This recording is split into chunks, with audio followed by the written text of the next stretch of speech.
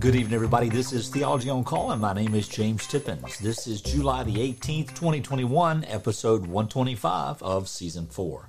You know, we've been going a pretty good time now with Theology on Call, and even though I've had several delays and different types of times we've had off, I mean, we've just had a lot of good questions, a lot of interesting questions, a lot of controversial questions. And so we're still around in order for us to answer the questions that you have about the Bible, about doctrine, about understanding the Christian life in general from a Christian worldview, or whatever it is that you may have as a Christian, a question about anything. So we'd love to hear from you. We'd love to hear the questions that you have. So please go to anchoringfaith.org or any of our social media platforms, our YouTube channel, Facebook channels, and we're happy to answer the questions if you have them, if you just submit them. And also during the live broadcast, if we have opportunity, you can submit questions through the feed, and if we get time, we can answer them there. If not, we will put them in future broadcast. But tonight we have several questions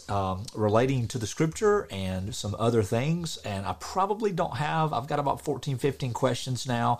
I'm probably not going to have time to answer all of these, but please don't let that cause you to not want to ask further questions or seek clarification.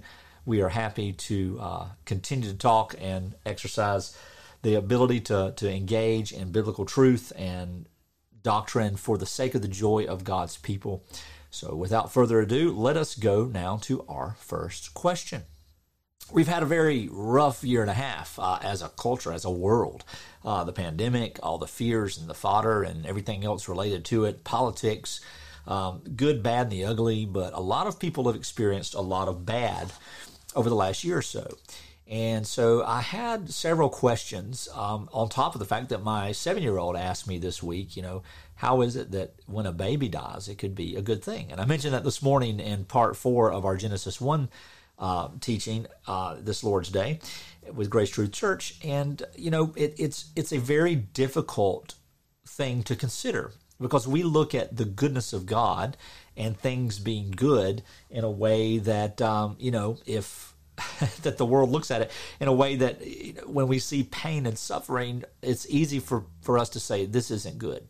And in a real sense, it's not good. It's not like pain is pleasant. It's not like suffering and agony and loss are something we just look forward to.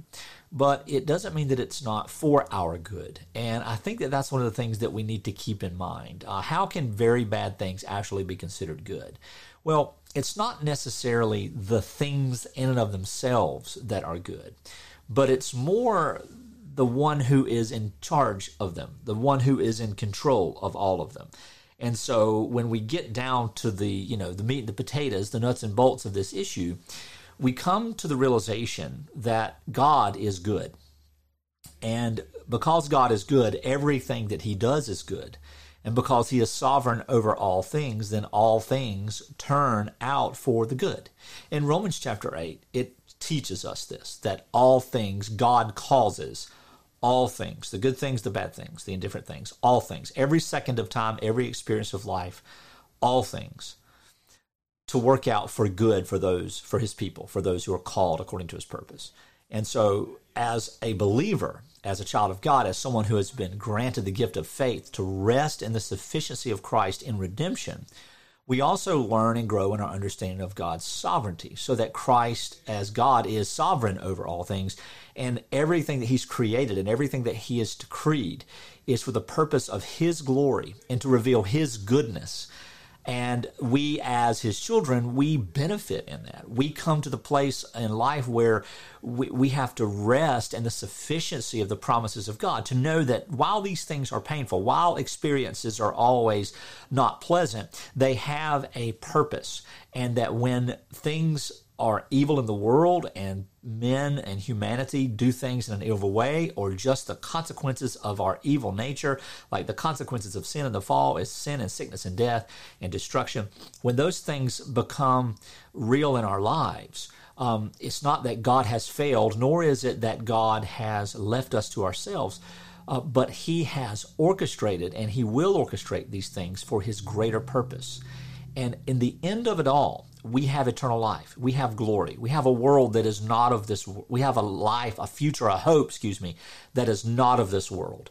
We have a guarantee that is outside this created order, if you will. And so we have to look at things from that perspective. And ultimately, one of the practices and the disciplines that causes us to see this in a way that's clearer and clearer is to focus on the gospel and to talk about the gospel and to expose the gospel more to our hearts and souls and our minds through the reading of Scripture, through the hearing of the teaching of the Word, and interacting and serving the saints so that we can be encouraged in the gospel. We're not trying to figure the gospel out. We're not trying to dig for deeper implications of the gospel. We are resting in the sufficiency of God's good news concerning His Son. And in doing so, our lives and our hearts and our minds begin to tune to the glory of God, begin to tune to being fed and satisfied in the things of Christ rather than trying to fix or see how we're going to be able to come through the hard times of life. Because, beloved, some people have very, very hard times and some people have light hard times. But as the Apostle Paul would say in his ministry, when he went through great suffering, he would call this great suffering in 2 Corinthians chapter 6, 2 Corinthians chapter 4, he would call this light momentary affliction. And in that light momentary affliction, he says these words. He says, this light momentary affliction prepares us. Now, I want you to listen to the descriptives here. For an eternal, that means not temporary, not worldly, not of this creation, but outside forever, an eternal weight of glory beyond all comparison. So think about that for a minute. If everything that we have in this life that is good and pleasing to us, and everything that is unpleasant or hard or difficult or painful is also good because of God's purposes in it, what in the world are we to look forward to? It is beyond comparison, Paul says. So in other words, there's no way to compare it. So the greatest good that we could ever imagine in this temporal life, the greatest experiences, the greatest feeling, the greatest joy, the greatest love, the greatest, fleshly experiences, anything, are nothing in comparison. So the goodness of that we can experience in this life, even the reality of the gospel and the granting of faith, is still nothing in comparison to the weight of glory that awaits us. So that the greatest moments, these small little fleeting moments of great joy that we feel and that we experience and that we know and we understand in Christ, are still nothing in comparison to the greatness of the glory that awaits us. So that is how we are to look at this life that we live. That is how we're supposed to get through day after day of understanding, the pain and the suffering. That is how we're supposed to encourage one another in life. And that is how we're supposed to thank God in the midst of all things, the good and the bad things. This is a fantastic question, and it deserves a whole lot more time. But for today's purposes, we'll call that sufficient, and then we'll talk about it more. Feel free also to leave your comments and questions related to this, some things that God has shown and taught you in relation to your suffering. What is required for a person to be a formal member of a church? Now, there's some things that I want to talk about here in relation to the word church. The word church is a transliterated, that means it's not a translation, but it's a new word created after the sound of another word. So transliteration is it sounds like another word. The word kirk, which is an older word of antiquity, which means institution. So the word church in our vernacular means institution, but the word church is not found in the New Testament scripture. Now, we use that as a translated word for the term or for the word ecclesia and all of its variants. And that word means assembly, and it was used for any assembly of persons. It's not a special word that's relegated to just spiritual things, Christianity. If it's a sporting event, it was an assembly. If it was a charitable event, it was an assembly. If it was a family gathering, it was an assembly. If it was a civic place for court or trials or, some type of governing assembly, it was called an assembly, ecclesia. But when we find it as a noun, and when it is illustrated in the New Testament as the assembly of the believers, And then we see the New Testament. That is what we mean when we say church. So it's a family, it's a spiritual family, a spiritual gathering of people who, on the surface, agree and are gathering for the purpose of saying they believe and have been granted faith by the Spirit to believe in the finished work of Christ for their redemption. They understand their righteousness is imputed to them, that it is alien. It is Christ's righteousness on our account. This is the foundation of the gospel message, and that the Scriptures would teach us all that we are the elect of God and therefore have been granted eyes to see the truth of the gospel, and so on and so forth. And then the New Testament apostles, the messengers of Christ, they write letters known as epistles. It's a transliteration word for letter. They write letters that are that instruct the New Testament gathering, the New Testament church, on how they should operate, on how they should be governed, on how they should learn and grow, and how they should minister, how they should deal with reconciliation, how they should deal with conflict, how they should deal with correction and or love, which is also known as discipline. Loving correction is discipline.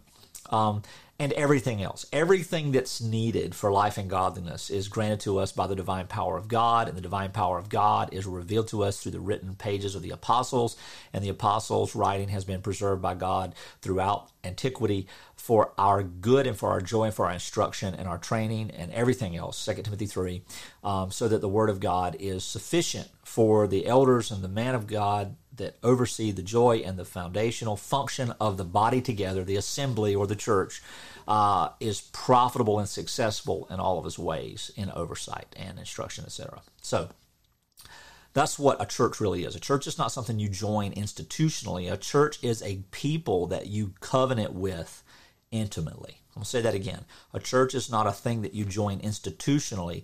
The church, according to the New Testament, instruction of the church, is a people whom you covenant with intimately. Join institutionally, covenant intimately. It's two different things. So when we think about formal inclusion, so to be a member means that you are accepted and included, so that the family goes, we'll accept you.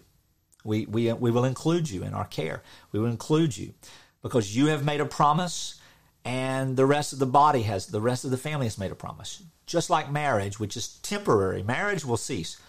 The assembly of the saints will never cease. So the assembly of the saints is the ultimate outcome of the microscopic, tiny, teensy shadow of marriage. So you think about the intimacy of marriage and all of its purposes behind the gospel, according to Colossians 3 and Ephesians 5 and others, and Genesis 1. And then you look at the assembly of the saints as instructed in the New Testament. The parallel is not just, it is by definition uncanny, because the ultimate end is the eternal intimacy of the saints with Jesus Christ, which the marriage looks to, so that the bride and the groom are not separated or ripped apart, and the bride is not ripped apart into pieces either. They are at intimacy with one another, because we are within intimacy with Jesus Christ himself. So that means to be included. It is a formal thing. It's not something that's just flippantly, oh yeah, come on, let's be buddies, let's go fishing together. No, because there is a testing period. There's a testing period to test to see if others are in the faith and willing to be subject to the rule of God for the New Testament church, which are the apostles. The apostles are the rulers of the New Testament church in instruction, which ultimately they speak for Christ. So Christ is the head of the church. You see, that's how the apostles teach it. And we have a serious void in the world today of pastors who don't understand this. So how are you shepherding and you don't understand what the assembly is and what it's supposed to be? So we have philosophical things and humanistic things and cultural things and historical things that have taken precedent over the clear teaching of Scripture. And the Scripture shows that a formal inclusion in covenant intimacy is something that the church should not take lightly, and that the body of Christ should not take lightly, and that the individual believer should not take lightly. But once that has been made, it is a promise, and you can't just say, "Well, change my mind. It's not going the way I want it. I don't like it." You can't do that and say you insisted. That's the person who says, "Yeah, I know I said I was going to marry you till death do us part, but things aren't going the way I thought they would, and I'm done with you." It's just ridiculously sinful. It's a wicked ideology. And then some people say, well, it wasn't really a church. Listen, if there are believers there and the elders preach the gospel, the true gospel, no matter what else comes into that assembly, it is the true body of Christ. So do not spurn the Son of God by spitting in the face of Christ by shunning those whom he has purchased with his own blood because of an ideology that is unbiblical or extra biblical. So what is required for a person to be a former member of the church? The person here, with all that said, here's the simple answer. The person must confess the gospel clearly, and they must say that they believe it. And after that, they must be in covenant relationship with the rest of the believers. Then they must be in covenant relationship with the Scripture according to the teaching of the apostles, relating to how they're not the important one. The body is the important one. The whole assembly is the important one. No individual person in the assembly is more important than the assembly itself. That's the mind of Christ, okay? That's why we grow the way we do in intimacy. When we put ourselves first, our feelings first, our ideas first, our fears first, we are sinful. And that cannot be. It has to be corrected. That's why elders, plurally, are able to say, okay, this is causing issues. Let's correct these things, and let's work patiently through these things. Let's seek reconciliation in these things. But if someone is not willing to be part of the intimate promise that they made in a marriage, intimate promise, what does Paul say? If the unbeliever leaves, let them go. You're free. You are free. You're free. If we're not brothers in Christ, there is no intimacy. Okay?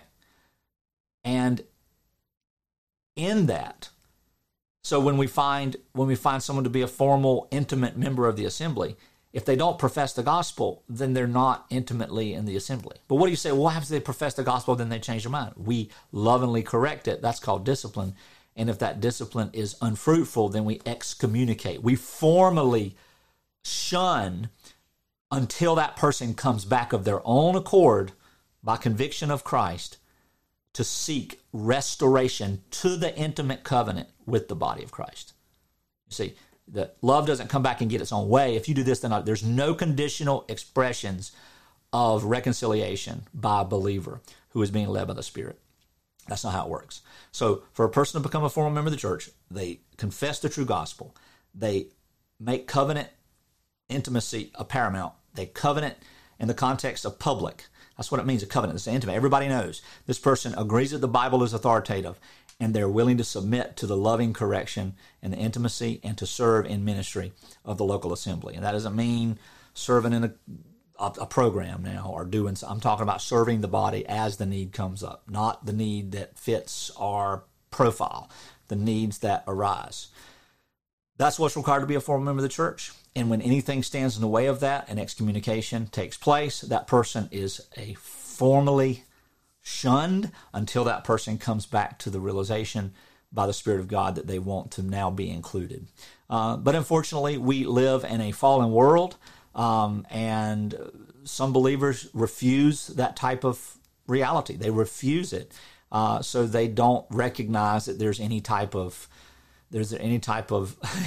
agreement with the Bible on what it means to be a member of the local family of Christ. So that's, in a nutshell. A lot of you may have more questions now than you do answers, but that's a thoroughly biblical answer with the whole New Testament in view there. So if you have things, or if you think I've misspoken, feel free to push back on that. I've heard you say recently that the pulpit is for correction and instruction. Yeah, I said that 3 weeks ago. I disagree. I think pastors should only commentate on the text and leave it to the Lord. Can you defend your position? I don't have to defend that position. Number one, elders don't have to defend their positions based on how they see, the purposes of God explained in Scripture and the commands of Christ in that context.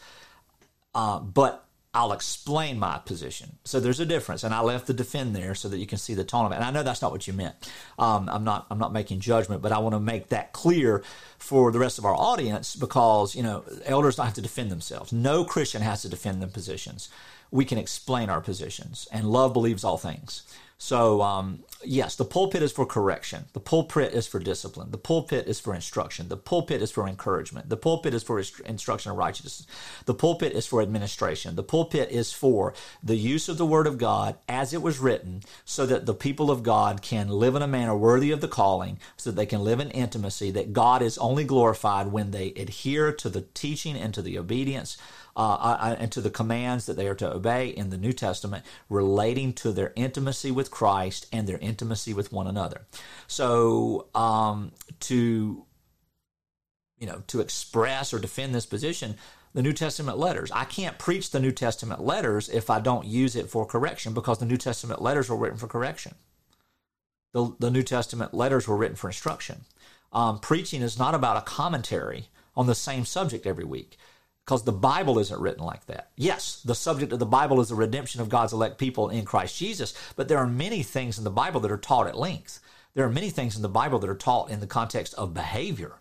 And you can't go through the book of Ephesians and Galatians and not deal with behavior. You can't go through the book of James and 1st and 2nd, 3rd John and not deal with behavior. These are not theological books. These are behavior books. These are practical instructions given to the church. These are the imperatives. These are the things that must take place for the church to give glory to Christ. The Romans 12, 1 and 2 type thing. So that's what the pulpit's for. And I've said this for many, many years, y'all, to many people. But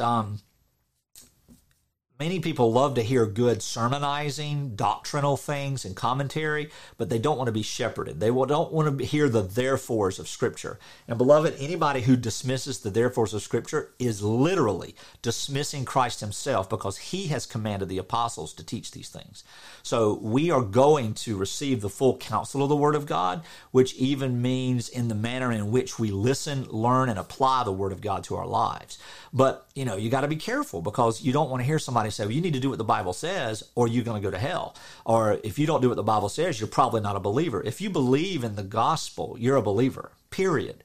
God has granted you that faith to rest, no matter how easily or more difficult or with what level of difficulty you deal with trying to explain it. If God has given you rest in the finished work of Jesus Christ for his people, then you have, according to your profession, you have been saved. You have been born again. You have been regenerated. You have been, you are a child of God because of what Christ has done. That's your hope. But when we start to look and point to the other areas of doing and being and speaking, we are becoming legalistic, and every human being is that way. We can become legalist in doctrinal issues. We can become legalist in behavior issues. We can become a legalist in the context of what are purity issues. We can become, what is that? Somebody asked a question that I don't think I'm going to have time to. What does that mean what's the lust of the flesh? What is the lust of the eyes and the flesh? And, we can get real nitpicky on that. Some people say, well, you shouldn't have a television, you shouldn't have a computer, you shouldn't have this. These are not things that we deal with. Don't touch, don't eat, don't taste. But at the same time, we don't use freedom from the law and freedom from condemnation as a way to satisfy the flesh. James says it best that anything that's not done in faith is sin. So we put all this together, and the shepherds of the church carefully and tenderly orchestrate this teaching and put it in a place where the church can digest it. The more mature believers may get it and see it easier and be able to be more free and have freedom, and then try to help instruct others, because the younger men of the church are supposed to be quiet and listen to the older men of the church, and the younger women of the church are supposed to be quiet and listen to the younger men of the younger women of the church, the older women of the church, and vice versa, or as it goes down. So everybody has that responsibility, but we're always looking upward to the seasoned elders of our lives, whether they're in the office of elder or not, man or woman, older than us in the faith. We're to be subject to their teaching and instruction in these matters. And so that is, back to the original question, that is why we teach the way we do. That is what exposition is. That is what expository preaching does, is it takes the letter in its fullness, and it applies not only the theological things, but it answers the question, now what? So what? What difference does it make? This is the difference that it makes, because every New Testament letter teaches some things and then says, this is why I'm teaching this, because this is what I want from you. And to say that we're not subject to those things is to truly tell God he's a liar. And that is a serious issue. We don't want to tell God he's a liar. So anyway, very, very good question. Very good question. All right, next question is, why did John the Baptist die? Well, we see that in Mark chapter 6 and in Matthew chapter 14, where John the Baptist is killed. And a lot of folks are like, well, why did he have to die? Let's see if I can get this up here right here. Oh, wrong one. You can't read that, I'm sure. Here we go. So I can take my face off here. All right. In this, the scripture teaches about John the Baptist and teaches about what he, was. Let me see. I might be in the wrong text. Just a minute. Anyway, John the Baptist. Oh, let me go to John. Why am I here? Let me go to John, and then that way we can just go there. John the Baptist. Let me go back to this. John the Baptist, of course, we know, Zechariah and Elizabeth's son, cousin to Mary, the mother of Jesus. And John the Baptist is the forerunner. He is the one in the spirit of Elijah. This is not Elijah reincarnated. This is not Elijah the prophet coming back to earth. In other words, in the same manner in which Elijah preached, so now John the Baptist has preached. And in the day of Elijah, we saw Queen Jezebel hated him and had him killed. Why? Because he preached the truth of God. He preached the righteousness of God. He preached the justice and the wrath and the judgment of God. And she didn't want to be told what to do. Human problem, isn't it? It's a human nature problem.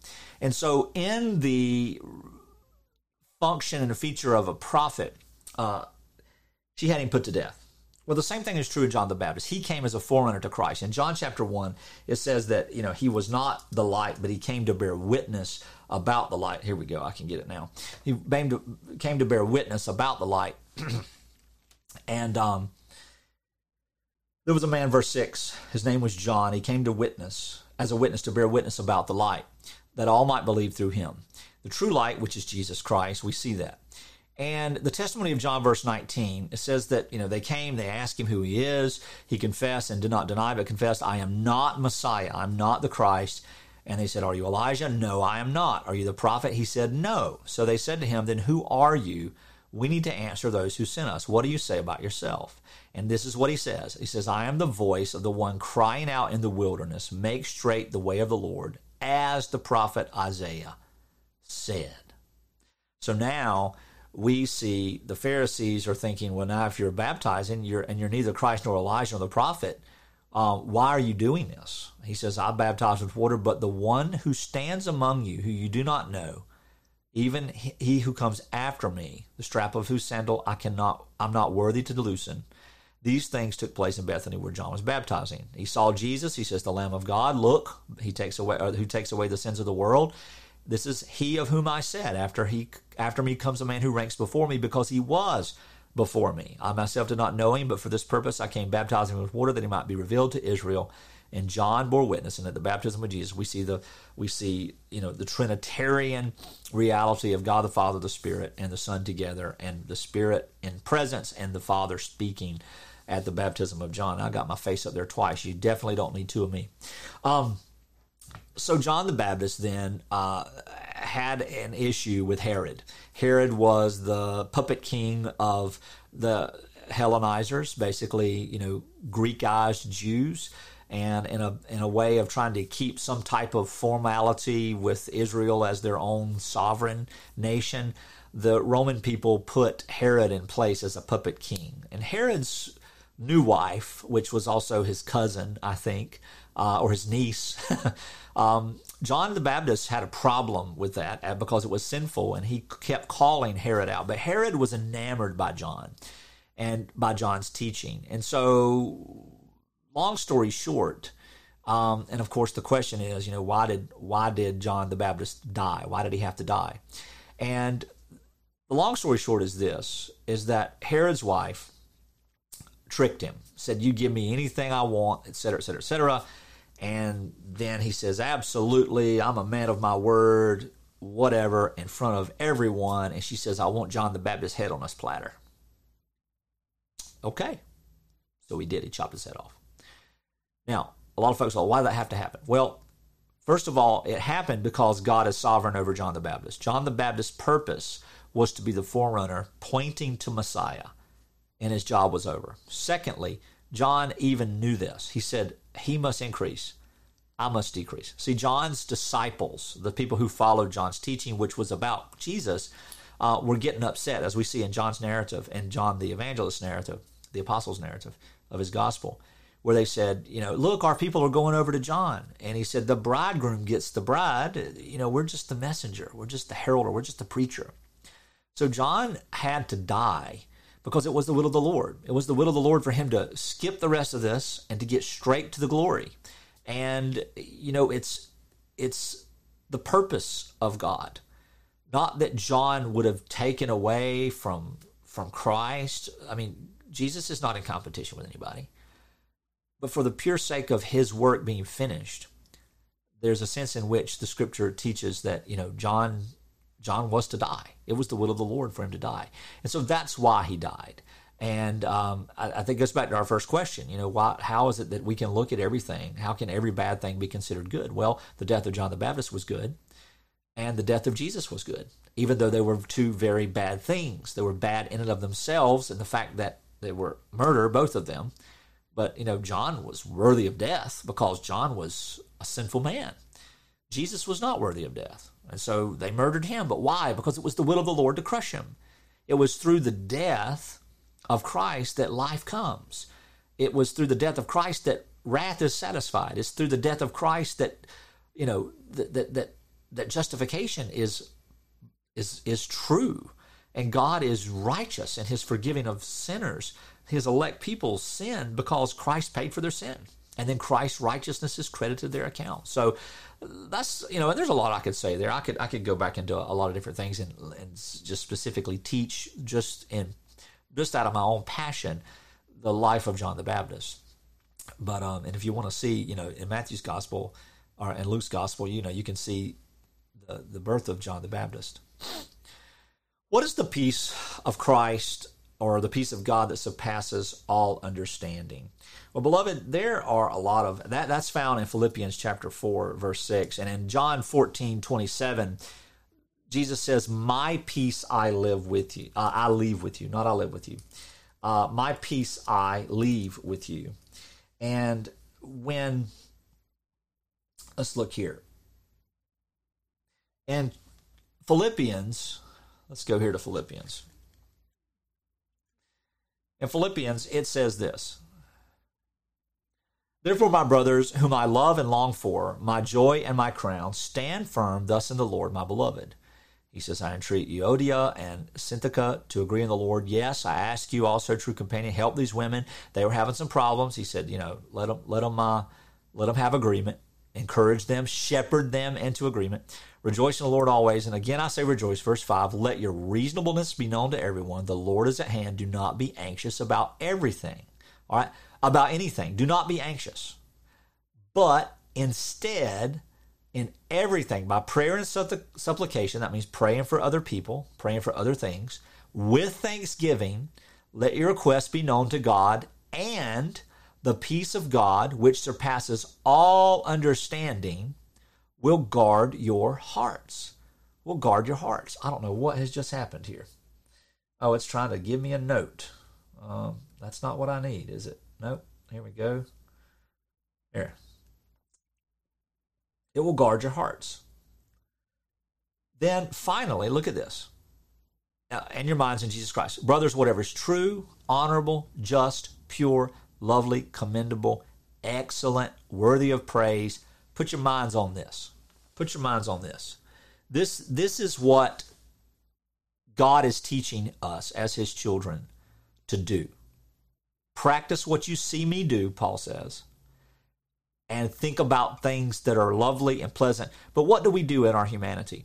We're always at odds because we're always focusing on the negative or the negation, the opposite of what is good and lovely. We'd rather fuss and talk about the problems rather than rejoice in Christ. And so the peace of God that surpasses all understanding is literally focusing on the gospel of Christ, focusing on that which is counterintuitive to our flesh, which is excellence, which is glory, which is perfection, and all these things, and focusing then instead on, the bad stuff or the stress or the pain or the anxiety. So when we think about it and we get down to the nitty gritty, we think, we can solve our problems emotionally, psychologically, physically, financially, relationally. We can work together to come to these things. We can sit down and make all this work out. We can come to the table of negotiations and compromise and come to a place of understanding, what needs to be done in the world and get world peace. The scripture says world peace is a sham. It's fake news. It's not going to happen. There's no such thing as world peace. There's no such thing as world peace. What there is the peace of Christ, the peace that Christ gives us and leaves with us, not the world's ways, but his ways. Christ made peace with God the Father for us by dying. Does that sound reasonable, logical, rational? No, it doesn't sound rational. Can't we just come to some peace terms? Can't we just make a treaty? There's no treaty in the context of holiness. There's no treaty in the context of righteousness. There's a covenant that God made with himself before the world began eternally, and he put that covenant into play through the death of Jesus in time, because that's why he created the world, to redeem his people. So the peace that surpasses all understanding means it's beyond what the mind can comprehend, so that there is a supernatural and divine work of God to give us rest, to know, all is at peace. We are at peace. There is nothing else left for us but peace. So that is what it means. The peace that surpasses all understanding. And there's so much more. I mean, we could go through and talk about all the different roles in which the scripture teaches us about peace. We can talk about the different ways in which, Christ in John 14 and in John 17, how he prays, and the power of God to really resolve in our hearts and minds, to truly be at peace and to be in our hearts and minds at one with Christ and his gospel. So very, very good question. Next question. How is the scripture our sole source of revelation? And how is it the knowledge of the truth? In 2 Peter chapter 1, verse 20, I'm going to go over here to try to pull that up this time without tearing up the computer screen here. And I'm going to 1 Peter for some reason. 2 Peter 1, I just actually quoted this. Here we go. Let's look at it for a second. It says, his divine power has granted us all things that pertain to life and godliness through the knowledge of him who called us to his own glory and excellence, by which he has granted to us his precious and very great promises. Now, all right, let's stop right there. Where are the promises found? Where are the promises found? The promises are found in the very writing of Scripture. So his divine power through the writing of Scripture has granted us all things needed for life and godliness. This isn't some ethereal type stuff floating around the atmosphere that we just have to find or tap into. This is not some kind of spiritual, engagement that we have to come to the right term or the right place of purity, and then all of a sudden we connect with God. God connects with us by grace. He bends down and condescends to us because of his love for his people. And in doing this, he became a human being to pay for the sins of his people, to live as a human being under the law, yet he sinned not. Therefore, he did not deserve the death, but that death then was payment for the sins of the people that for whom he died. And this is found in the scripture, through which the Spirit of God, through the natural means of writing and reading and hearing, the supernatural work of God establishes in the hearts of his people faith. And so these great promises are found in the Bible, so that through them you may become partakers of the divine nature. So you have escaped from the corruption that is in the world because of sinful desire. For this very reason, and then this is not really what I want to get here, but now we get this, what we have. We have doctrine, we have doctrinal teaching.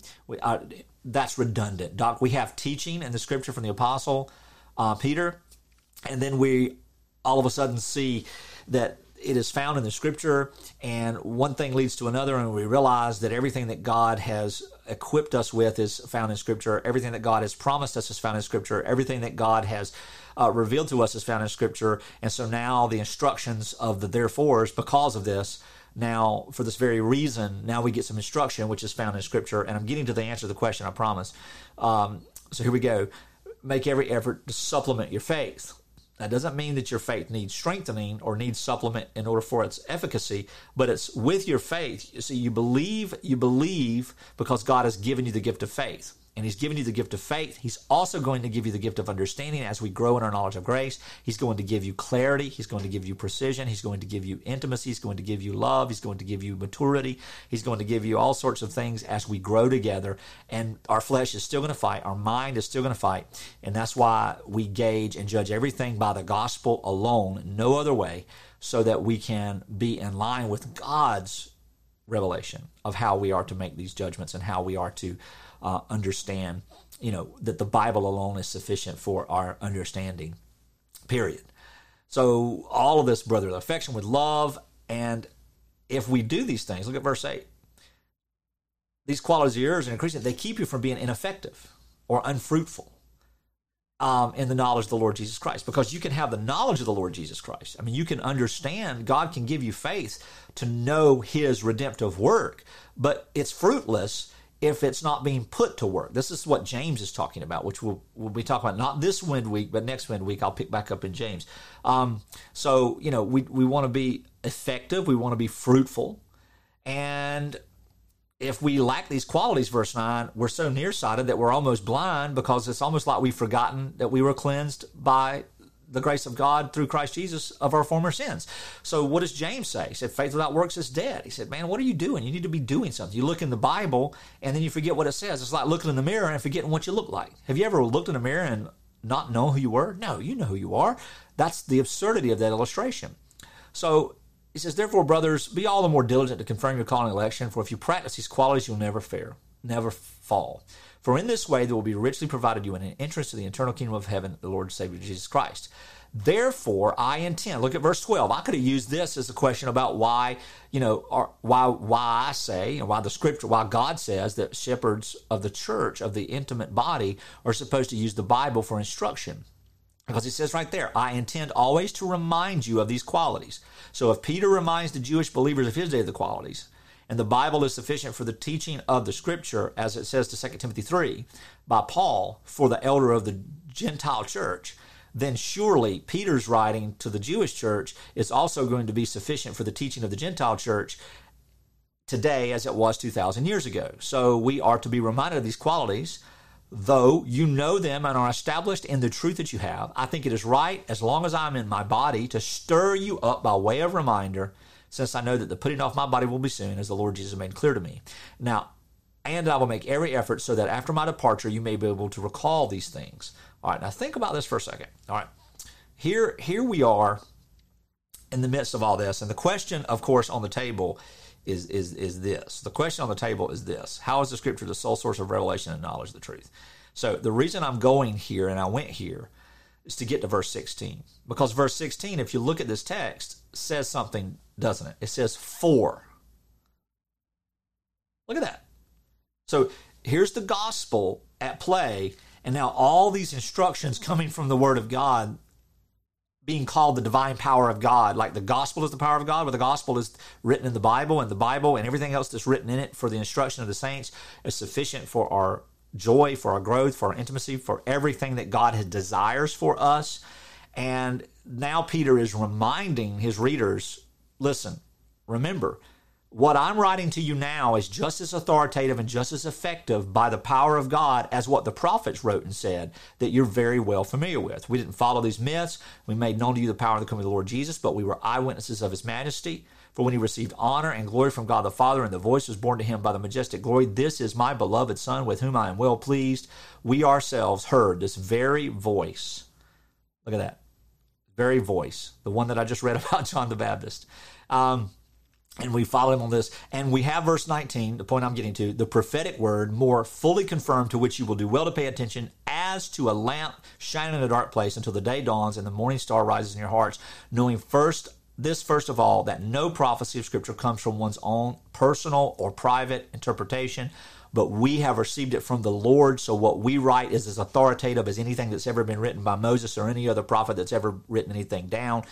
No prophecy was produced by the will of man, but men spoke from God as they were carried along by the Holy Spirit. And then he gets into the reality, into the ditch of the fact that there are going to be false prophets. So That's why the Scripture is the sole source of revelation and knowledge of the truth. And that's why the Scripture is the sole source of the work of God for his people.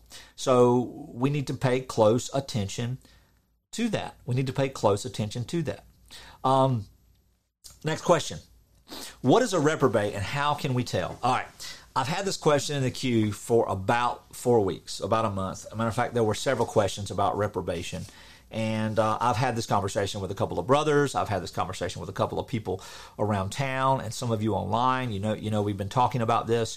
And I thought, well, let me put all these together and just discuss very plainly what reprobation is. So in Romans chapter 9, let's see if I can pull that up for us. In Romans chapter 9, everybody goes, oh, Romans 9, here we go, Romans 9. But Romans 9 talks about the failure of God.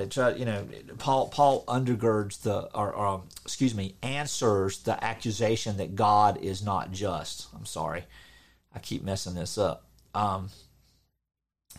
It's not the way it is. He says the word of God has not failed, and on down verse. I'm going to have to go all the way down to verse 19.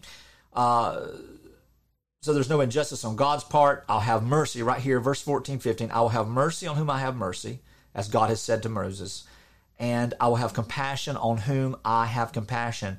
So it does not depend then on human will or exertion, but on God who has mercy. For the Scripture says, for this very purpose I've raised you up. Now think about this for a second. God raised Pharaoh up and gave him prominence, power, wealth, prestige. Pharaoh lived an incredibly human-wise, an amazing life. But God did this so that he could destroy him. For this very purpose, so that I might show my power on you and that my name might be proclaimed in all the earth. So then he has mercy on whomever he wills, and he hardens whomever he wills. And the question in verse 19 says this, then who's going to say, why does he still find fault? Who can resist his will? In verse 20, and I'm going to talk about this actual text next week in Genesis on the Lord's Day. Who are you, O man, to answer back to God? Will what is molded say to the molder, why have you made me like this? Has the potter no right over the clay to make out of the same lump one vessel for honorable and the other for dishonorable use?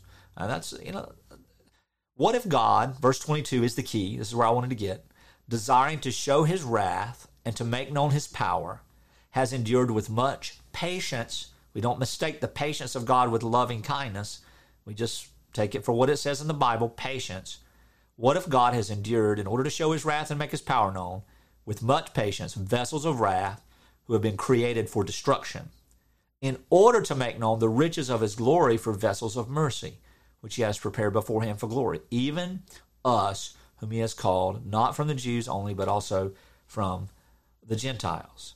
So now we see that there is this teaching of the Scripture that God has prepared a people for destruction and has prepared a people for glory, for salvation. We can go to Jeremiah 6 and we can see stuff like that where God has resisted others and hated others, and Proverbs 16 and some other places. But ultimately, the answer to this question is very simple, and it is this. We do not know who the reprobate are, and we cannot tell in present life. The Scripture does not give us that knowledge. The Scripture is never going to reveal to us that which belongs to God. God alone knows the heart of man, and just because someone is an unbeliever doesn't make them reprobate. So to say that we can know is of the devil, okay? And I know I say that very hardly, in a hard way, but I have to, because if I don't say it that harshly, people are going to assume that maybe there's a possibility. Folks, there's no possibility for any human being on this side of eternity to know who reprobate people are. Well, my brother John, he lived a life and never did this, and I never heard him confess Christ. Well, that's not, you're still not God. You don't know what God has done in the hearts and the lives of his elect. Could we say, well, we can say we've never known a profession. We can say it seemed as though this person died in unbelief. And if that's true, then they were reprobate. But we cannot say we know who the reprobate are living among us today. And that's something that we're not called to do. There's no warrant in Scripture, no prescription, no command, no instruction whatsoever to be worried about who are reprobate and who are not. As a matter of fact, there's there's a nature of God and His essence, the nature of God and His essence, His qualities. He doesn't even give us anything as how He relates in any way to the reprobate except in judgment. And so the fact that He will produce wrath forever in whatever form He has determined in judgment is what we know, and we know that He will not give them faith. He will not give them faith. He will not grant them repentance, which is faith. Granting repentance is faith. So to believe in the Lord Jesus Christ. But so that's a difficult one. It's one of those things where, you know, people like to try to dig beneath the surface and pick on the doctrine a little bit deeper and go, well, how about this? And it's a lot of hypotheticals. And for those of you who know me, you know I can't stand hypotheticals because they always lead us into places that the Bible does not clearly teach. And then we get bogged down in the peripherals and the philosophy and the rational inference rather than the clear teaching. Let's get the clear teaching of Scripture down. Everything else will start making sense. I think we need to spend more time in that. Speculation, assumption, all those things, they're from the flesh. They're not from the Spirit of God. God does not give assumption and speculation and fear and paranoia and suspicion to His people. That is the flesh being fed by the temptation of the enemy, and it is still in the sovereignty of God. So we as the church together, and for those of you who want to know what the church is, go back to my first question, second question tonight. We know that we are together for the purposes of the Lord growing us and maturing us, and we all have an integral part to play, and none of us are more important than the other. So now I've got several more questions, but unfortunately with the time I have left, I want to try to keep this below an hour each time for some administrative reasons and for some technical and logistical reasons. But I've got 5 or 6 more questions, and I'll just push them off the next week. Those of you who have been commenting, I have not had a chance to even look at the comments. Please continue to send messages and post them there. I will look at them tonight or tomorrow, and we'll respond accordingly. If you have a question that's more of a sensitive nature or that you need prayer about some things, just let us know through message or through private message or through email. You can go to anchorinfaith.org and send us a message there. And we just are so glad that you spend your Sunday nights with us, and I look forward to seeing you guys this Lord's Day next week. And then also the week after that, we'll see you on midweek. But until then, Lord bless. I love each and every one of you. Bye-bye.